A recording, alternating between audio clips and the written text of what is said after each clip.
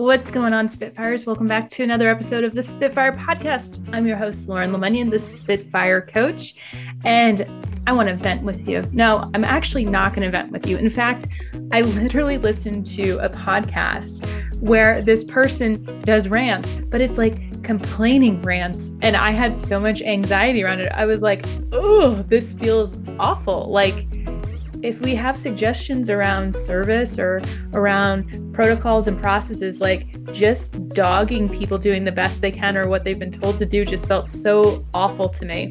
And I wanted to talk about this topic because I just got off a session with a new coachee, with a new client who is in a power position and has realized through one session that they were venting a lot. And people come on to sessions all the time and they just want to vent. I mean, shoot, it feels amazing to just like let everything off your chest and just dump it.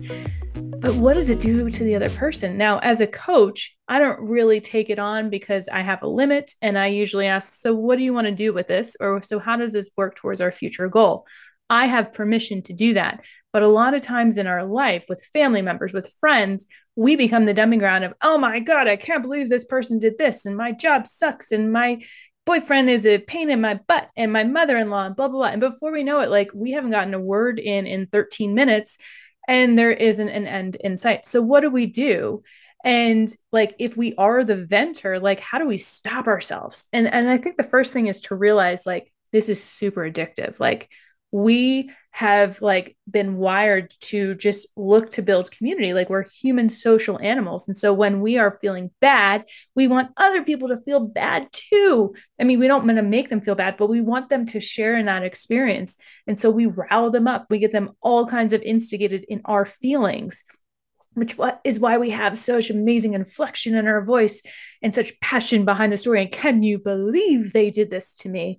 And before we know it, they're like, yeah, you get them, you go. Now, if you don't take the bait, that person is going to either try harder or they're going to go somewhere else where they get fed that way. And then you might become the target because they're like, why don't you back me up? You never have my side. Like I watch a lot of reality TV. I know it's my guilty pleasure.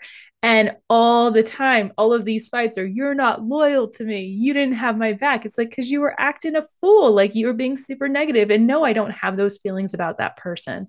So if you are in a place of leadership, if someone is frustrating you on your team, there's an amazing TikTok video that I will reshare because I think it's amazing, where when you talk badly about people, it is character assassination. And if I know anything about people, we are not all one way all the time. So if we cast them in this negative light, if we're frustrated and we're complaining about them, we have now skewed the vision, the image of them into a negative place. And it doesn't give them a way forward. It doesn't give us any other options or opportunities for them to shift out of it. And so if we're doing that and we're then putting it on someone else, if see, you should feel this way too. And if we're in a power position, we have now tainted the view, not just for ourselves of that person, but for other people on our team. And then that person is wondering, well, shoot, is this person like, what if this person doesn't like what I'm doing? Are they going to trash me like this? So it doesn't feel good to be on the receiving end, even if it's not about you. And it may feel good temporarily as you're expelling all of this emotion. But the reality is, after the fact, you're going to feel a little remorse. You might feel guilty about it, like, man, I don't feel any better. I still feel frustrated. And now I want to go tell someone else, or I feel bad that I just dumped this. So, what's the way forward? Like, you're going to get frustrated with people. It's not always going to go your way. And it's not about, condensing it down and compartmentalizing it and becoming a pressure cooker of repressed emotions, because that's where resentments form. What we want to do is give ourselves a safe space to communicate, to process. And I highly suggest just having a spiral bound notebook where you can literally say, I feel this way. I feel frustrated. Great. What has led to the frustration? Well, so and so did this, and so did that, and so did this. What we're doing is objectively collecting the facts so that we can separate our emotional storytelling from the facts of the situation. And then we can ask ourselves, how do I want to feel about this situation? Or what do I want this outcome to be? And we can start saying, well, I want us to be on the same page. I want there to be understanding. I want to show up calm, cool, collected, at peace with the situation, that have clearly indicated what expectations are or what the new standards are. And then at that point, you probably will notice that the energetic and emotional charge has dissipated, probably about 40 to 80%. But what you've also done is given yourself a way forward and an action plan. Because when we're doing the venting, when we're in that cycle, we don't have a way forward and we just keep going, start of the story, end of the story, repeat, repeat, repeat, repeat. And then we get more of that frustration and then we get more exhausted. So think about, if you don't want to feel a certain way, how do you want to feel? So if you're using language of, I don't want to feel this way, I don't want to feel frustrated, what's the positive form of that? At peace, clear, empowered, empowering. And that gives you a forward viewpoint of how do you now need to show up? What do you need to say? Who do you need to communicate with? And how do you adjust so that you're self-regulating and self-managing your emotions and you're super aware of it? What I will also recommend is, if you have been a chronic venter, you need to make new commitments to people. You need to acknowledge, I've been venting in the past. I have dumped on you energetically and emotionally. I apologize. And I am committed to not doing this in the future. And I want you to hold me accountable that if I start to do it, we have a word and I go and take care of it myself, because it's not fair to you for me to do that. It's a big move. It is a power play to admit this and to start anew. And I guarantee it will completely increase your stock of respect with your company by doing this.